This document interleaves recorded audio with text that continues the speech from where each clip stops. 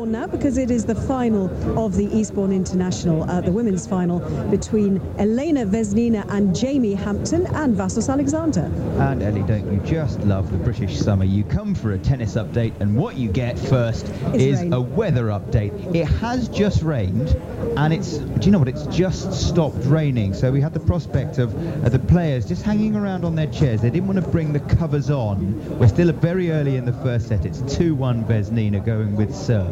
They didn't want to bring the covers on just in case it stopped raining, because there's such a strong wind here on the south coast that the rain can kind of come and go in a minute and a half, and that's just what's happened. So play is back underway. The umpires reclimbed her chair, and we have Jamie Hampton, the qualifier from the USA, up against Elena Vesnina. Hampton serving at 1-2 first set. Ros Satar is with me, high above the court in our wind-swept commentary box. Tennis expert, tennis journalist, spends the year travelling with the WTA Tour, and you know these players really well, Ros. So what do you think their approaches ahead of this final? I think that Vesnina's obviously got the experience. She already has her maiden title. She had 6 tries at getting a title before she got that.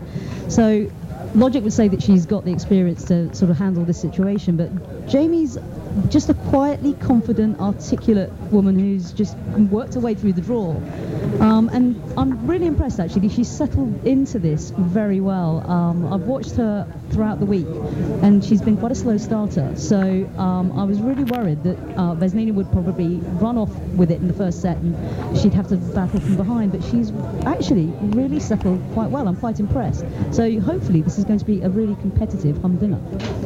Lovely drop shot just then from Jamie Hampton to level this first set at 2 games apiece. So on the one hand, we have the 3rd best American tennis player against the 6th best Russian tennis player in the Eastbourne final. But on the other hand, 7 of the world's top 10 were here, but these two have just come out on top.